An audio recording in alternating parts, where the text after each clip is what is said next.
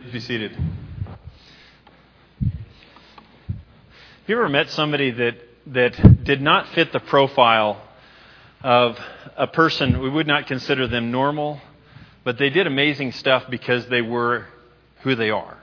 Now, maybe you can brainstorm and think about that a little bit. Someone that you know that just does not fit what you would expect them to be, and they're all the better for it.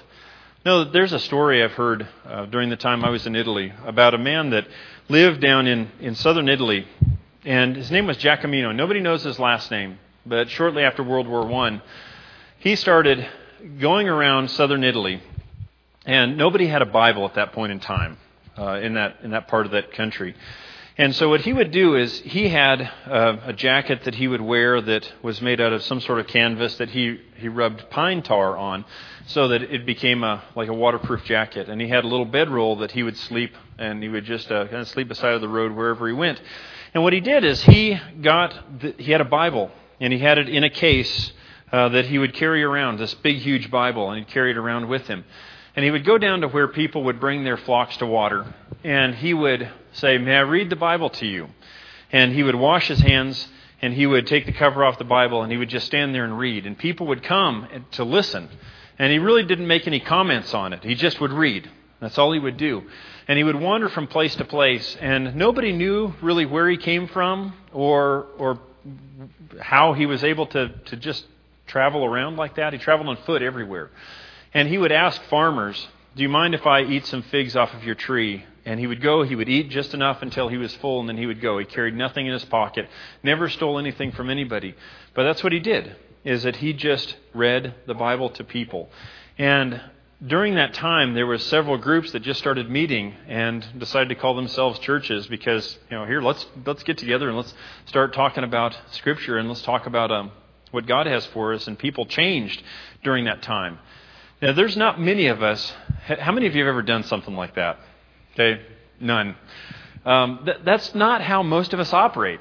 Most of us like a house. We like a place to call our own. We like a home base or something, and we don't just wander very well.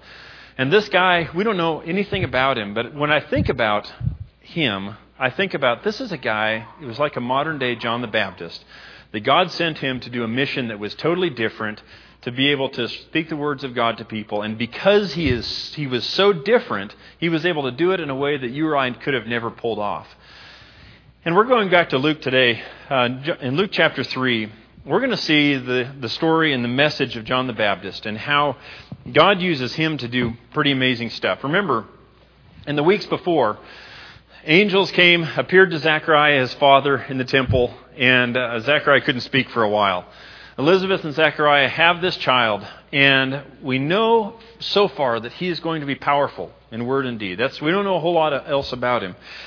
But here's where we see John the Baptist's ministry start to take off. Starting in chapter 3, it says, "In the 15th year of the reign of Tiberius Caesar, when Pontius Pilate was governor of Judea, Herod tetrarch of Galilee, his brother Philip tetrarch of Iturea, and Trachonitis and Licinius tetrarch of Abilene, during the high priesthood of Annas and Caiaphas," those are some names there, right?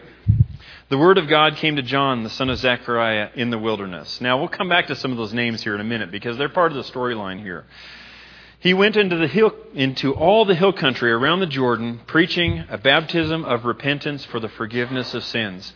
And so John the Baptist, it doesn't say it in Luke here, but we see it in the other Gospels, is that he wore a garment made of camel hair, or a belt of camel hair, and he would eat, what is it, if you remember your Sunday school?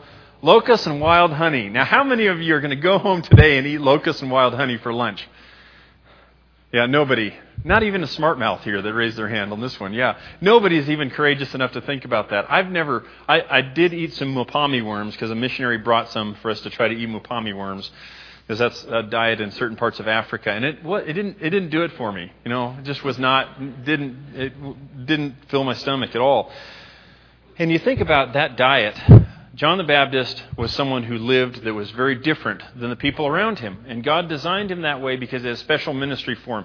Because he was going to go before Jesus, which we'll see in a minute, to prepare the way for Jesus. But what his message is, according to Luke, what you see, is that he is teaching people a baptism of repentance for the forgiveness of sins. And he goes and people are coming to him from all over the place to be baptized because they want this access to forgiveness of sins. They want to understand that. And he's paving the way for Jesus' message in this. And skip down to, we'll continue on. I'll just read down through this section here bit by bit. Verse 4, as it is written in the book of the words of Isaiah the prophet, a voice of one calling in the wilderness, prepare the way for the Lord, make straight paths for him. Every valley shall be filled in, and every mountain and hill made low. The crooked roads shall become straight, the rough ways smooth, and all the people will see God's salvation. All right, so from the prophet Isaiah, this is just what Hagen read for us right here. That John's message and his ministry was to prepare the way for God's salvation, prepare the way for Jesus to come. He is the trailbreaker that's walking ahead. And you think about all of this discussion of Isaiah here. He's going to make the hills low, he's going to make the roads straight, because he's going to make access to Jesus and the kingdom of God a whole lot easier. How many of you have ever done like a Spartan race, something like that? Some of you done a Spartan race? You did one? Yeah, I did a Spartan race. We paid money to do that, didn't we? Yeah, it was kind of amazing. It's the Spartan race. I did it with some friends here a number of years ago in Great Falls. There was some of us in the church put together a team, and we went up near Big Fork and did this Spartan race. And if you're not familiar with Spartan races, what they are is it's a running race somewhere between 5 and 8 miles. You don't know. You get there and you know that it's going to be that long. And the first thing that happens when you get to the starting line, they let you go in groups of 50 or so. You go, and it was about thigh-deep water for me. You had to wade through, and then you go up a hill that's about like that. And you just start going. And there are people come running out of the brush sometimes and chase you, which is kind of fun, because what you're supposed to be is a Spartan warrior. You're supposed to go. There's a big giant made out of hay. You grab a spear and you throw it at him. You jump over fire at one point in time. There's about 100 yards where we had to crawl under barbed wire, and it was muddy, and you just crawl through that. And there's logs that you had to move from over here to over there at some point in time. And again, you pay money to do this, right? And so we went through that. And one of the guys in our group won his age division, Bill Ballou, who was in his early 60s at the point in time, won his age division, which was huge bragging rights. We never let him forget that. He's a pretty quiet guy, and we made a huge deal about it. But it took us a long time to get from point A to point B. Now, if you go over here to Belgrade High, there's a track over there. And that track is smooth. You can run around it. It's a quarter mile long. And if someone goes out there, you or I go out there and run 5 miles, you can do it for free. You don't even have to pay to do that, right? Go out there and run 5 miles. Do you think we're going to get from point A to point B faster running on a smooth track with no obstacles or running in something like a Spartan race? You see? See the difference? The Spartan race makes things a lot harder to get from point A to point B.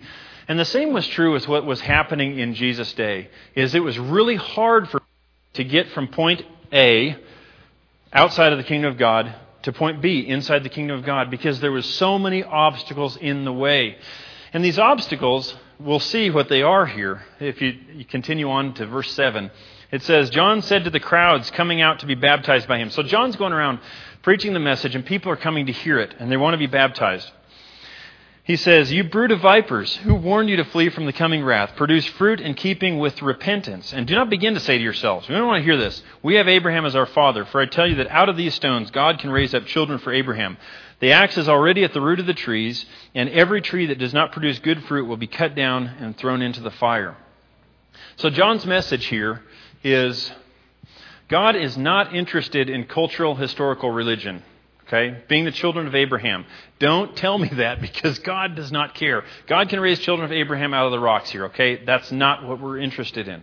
If you go back through that list of people that have walked through that were in power there in Judea and that surrounding area at that point in time, it's interesting that the Herods, for example, the Herods were a mixture. They were part Jewish, so they knew the law. And they became very powerful because Herod the Great was a friend of Caesar Augustus, and so they became very powerful in that area. But they were awful, awful people.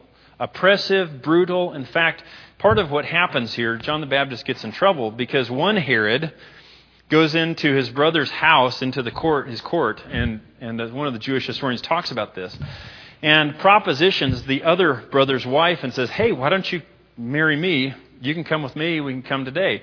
And she said, well, if you'll divorce your current wife, then I'll leave here with you right now. And it did, and it happened. And so one of the Herods had married his brother's wife, and the Jews were disgusted with that. That should not happen in Israel. That shouldn't happen here. Or you look at it says the high priesthood of Annas and Caiaphas. Okay, they were two very prominent, and you see them come to play in the trial of Jesus as well. Even people that were Jewish that write during that time period talk about how terrible Annas and Caiaphas were as people. Terribly brutal, terribly rude, and they did whatever they needed to do in order to stay in power, no matter who they hurt. And we see that with the trial of Jesus, don't we? Yeah, that's exactly who they operated. And so these people, some of them, maybe not them specifically, but there's somehow Herod hears about what John the Baptist says later, but we'll get to that. But what happens, these people are coming and saying, hey, wait a minute, we want to be baptized here. And John says, well, okay, wait a minute here. Let's be real clear about something. God does not care that your ancestors were descendants of Abraham. Okay? God can bring that up out of the rocks. That's not what God cares about. What God cares about, and he says it twice in here, is that you produce good fruit in keeping with repentance. That's what God cares about. So if you're going to come to be baptized, understand right now what God is looking for from you is good fruit that's produced. And so the people ask, well, what does that mean? Verse 10. How should we do? What should we do then? They're asking, what does this mean? What does it mean to produce good fruit? And look what happens here. It says, John answered, anyone who has 2 shirts should share with the one who has none, and anyone who has food should do the same. Even tax collectors came to be baptized. Teacher, they asked, what should we do? Don't collect any more taxes than you are required to do, he told them. Now, tax collectors, if you're familiar with what tax collectors were, the Romans were really good. They were the occupying army there. And so they didn't collect their own taxes because that gives the Jews a common enemy.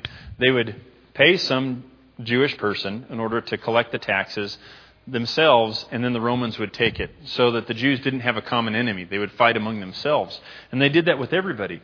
And so when tax collectors, for example, Jesus has lots of run-ins with them. When they would come to the table and say, hey, I want to find out about the kingdom of God, the Jewish establishment, the Jewish elite at that point in time, the response was, I don't think we want to mess with you. There is too much work for you to come to God. We're just not interested. And so the door was closed. So the tax collectors come, and John the Baptist's response is, don't collect more than you're supposed to. In other words, John is willing to work with them where they're at to bring them into the kingdom of God. The way is being made straight. The obstacles are going away. It continues on. It says, then some soldiers asked him, and what should we do? He replied, don't extort money and don't accuse people falsely. Be content with your pay. So what does good fruit look like? You see in these 3 examples here. And the soldiers, again, they would have been harder for them to come to God because being a soldier that's a big deal. There's some things we got to work with, so we just prefer that you just not come to God. Share with others. Don't take advantage of others. And treat others fairly. We can divide these up in different ways. But when they ask, what does fruit of repentance look like? This is what John tells them. It matters deeply how you treat other people, whether there's fruit of repentance or not. That's what God is looking for. Here it is. This is what God is looking for. And talks to people that would have been excluded from the kingdom of God and gives them a foundation to start to come to the kingdom of God. You see what's happening here? Is that people who had been obstacles are being removed from the way so that people can come into God's kingdom. The way is being made straight so that when people hear the message of Jesus, they're ready to come to Him. In verse 15, it says, the people were waiting expectantly and were all wondering in their hearts if John might possibly be the Messiah. John answered them all, I baptize you with water, but one who is more powerful than I will come, the straps of whose sandals I'm not worthy to untie. He will baptize you with the Holy Spirit and with fire. His winnowing fork is in his hand to clear his threshing floor and to gather the wheat into his barn. But he will burn up the chaff with unquenchable fire. And with many other words, John exhorted the people and proclaimed the good news to them. But when John rebuked Herod the Tetrarch because of his marriage to Herodias, his brother's wife, all the other evil things he had done, Herod added this to them all, and he locked John up in prison. So the people, they're coming to hear John and his message here. He says really clearly, I'm not the Messiah. He's coming. Now, John knows who he is and what God's plan is for him. He doesn't try to be somebody he's not. He just shares, I'm not the Messiah. He's coming. But this Messiah, something you need to know about him is that he's going to baptize with the Holy Spirit and with fire. This baptism that he's going to bring is going to be much greater than what I'm bringing here. We're going to see that as we go along. Baptizing with the Holy Spirit, Acts chapter 2. The Holy Spirit comes at Pentecost. That's the promise that Peter gives. Repent and be baptized, every one of you, for the forgiveness of sins, and you will receive the gift of the Holy Spirit. And the Holy Spirit is given to anyone who comes to Christ. But also, he says fire here. And I understand, and I can explain why I believe this here later another time if you're interested in this sort of thing. But he talks about fire, and then he goes into judgment immediately afterwards.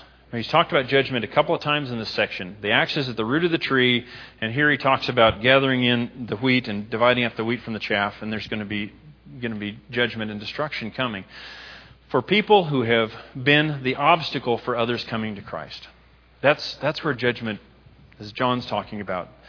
That's why he's popular. That's why people are coming to hear the message, because their religious leaders are preventing them from coming to God. And John is saying, come on in. We'll deal with your baggage. We'll deal with your stuff. We'll deal with where you are, because where you are at, that's where you start in order to come to God. And we'll work with you in that. It's really what John's message is. And he proclaimed the good news to them. Now, oftentimes, we talked about this a little bit on Wednesday night, that sometimes in Scripture, oftentimes the word judgment is combined with good news. And there's part of me that resists that and think, wait a minute here, I don't like judgment. I don't want judgment. How's judgment good news? But I believe judgment is good news when you think about it this way. How many of you ever had the experience of a playground bully that was bigger, stronger than you, older than you, that inflicted some grief on you at some point in time? You know that? You know what that's about, right? Did you really appreciate it when judgment came down there? Yeah, we appreciate it because all of a sudden there's freedom for me that I didn't have before. That's how it works. And so that's what John is talking about here is I'm proclaiming the good news because people who have been oppressing, people who have been keeping you from God, this religious elite, they are not going to be allowed to do this anymore because Jesus is coming. And his message is going to be one that straightens the path for people to come to God. So let's talk about this for us. John's message for us, historical, cultural Christians versus fruit-producing disciples. Okay? If you study the history of Israel, we have a tendency as people, and this is true in Israel, and it's true, I think, for us as well, is that we have to walk a balance to be faithful, to not run off one side or the other. In the early years after Israel came out of Egypt and they ended up in Canaan, what kept happening? What did the Israelites keep falling into over and over and over again? Idolatry. They could not help but say, oh man, that God over there looks really good. We're going to bring him in here and we're going to worship him and we're going to build an altar to him up on the hill above Jerusalem. We're going to do that. And it just happened over and over and over again. The Israelites are taken into captivity. And when they come back, you notice what the Israelites never go back to? And you don't see it in Jesus' day. You don't see around Jerusalem these altars to different gods around there. They left idolatry. They finally left it. But what they did is went to another side and took great pride in who they are and became very, very legalistic. Do you see how those two things work? And we get in trouble if we go either direction from there. I think that same thing happens for us as Christians. I know for myself, and I'll tell you my story and how I've walked through this dynamic and became aware of it and why I believe it's so important that we think about it. There is, in my family line, on my mom's side, her last name is Loney. Okay? Our family heritage, spiritual heritage, goes way back in that one of my great, I don't know how many great-grandfathers was baptized by Alexander Campbell in Virginia. Okay, if you know the history there, Alexander Campbell was a great reformer, restoration minister that started preaching out there in West Virginia and sharing the message of God, talking about how to just become simple Christians. And we are some of the spiritual descendants of some of that preaching that happened in our nation during that time. of people that want to get back to the basics, take Christianity seriously, to put away the traditions that create obstacles, but be just simple Christians. I'm a direct descendant of someone who was baptized by Alexander Campbell. In my family, there's a Greek lexicon that I understand that was given to this relative way back by Alexander Campbell and has a dedication in it. Something very valuable to someone. But I can tell you that from my point of view, watching the history of my family, what I've seen is some that err on the side, big time, of deciding they're going to go right back into idolatry and have really messy lives, and everything else is more important than God. And I have some as well that I've observed have taken great pride in whose child they are and whose descendant they are and their spiritual heritage, that has become more important than producing fruit that comes from righteousness. Okay? And that can happen. And for myself, I know that if I stand, what I pray I do is understand that my heritage and my family, all it does for me is gives me some shoulders to stand on and some good teachers to go forward. That's all it does. That's it. It doesn't matter. You don't hear me talk about that a whole lot. Because really, what matters to God is producing fruit that comes from repentance. Now, our tendency sometimes, and I'll say this, for those of you who grew up in the church, if somebody ever tells you, well, if you grew up in the church, you're not so excited about your faith, don't buy that at all. It's not true. That can happen, but that doesn't have to be. Every one of us, no matter what our situation is, whether we come to Christ when we're older, whether we grow up in the church, we have a decision to make. Is Christ going to be number one for me? That's all of us, no matter who we are. We have to make that decision. And I know for myself, there's times where I've tried to wrestle not going either side, but I've wrestled into, as a young person especially, being extremely critical with people not being where I thought they should be at some point in time. And fortunately, I had some very, very kind, but very wise people at some point in time come along at different points in my life and tell me, Chris, you can't do that. You can't act that way. You can't think that way. And they walked me through it. I mean, some were kind than others. I needed people to be direct with me, honestly. So during some of those college years, and I was really wrestling through some of that. But there was some people that were courageous enough to have those conversations with me, and I'm thankful for that. And hopefully all of us have people that are courageous enough to call us higher. But you see, God doesn't care. Okay, I don't want to be too blunt.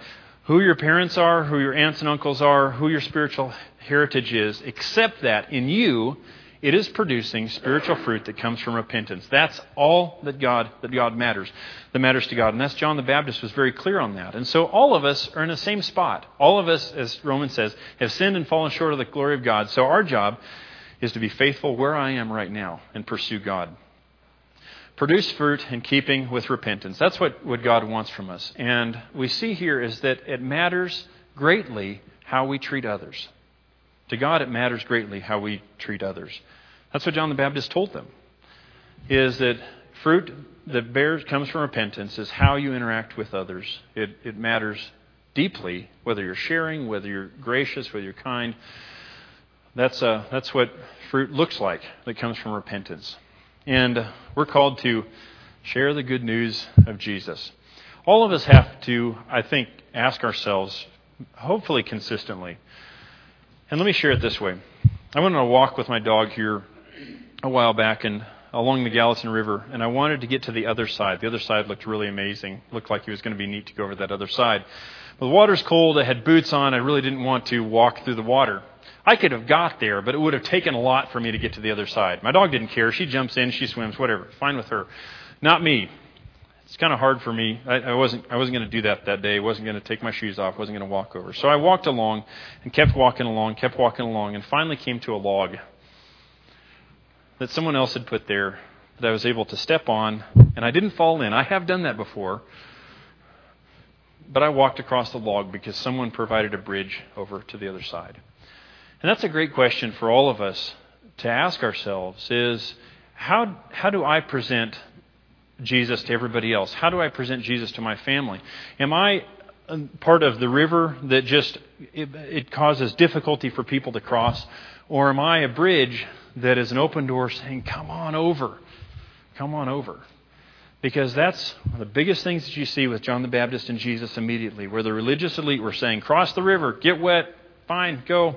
I don't care how tough it is for you to come to God. And Jesus and John the Baptist said, let's open up the bridge, come on over, we'll work on the details, we'll get you here, but we want you to come to God as you are. And that is good news. And just like we've talked about, that's something that we as a church, I see it from you guys all the time, and I'm so thankful to be a part of this community of faith here, because I want to go through life with you, sharing the abundant life of Jesus. We have so much to share. We have so much good news, and I pray that we share that with people by word and by our actions every day that we're alive in the time that God gives us. If you'd like to become a Christian or you'd like prayers of the church, you can head to the back. The elders are waiting back there to pray with you today.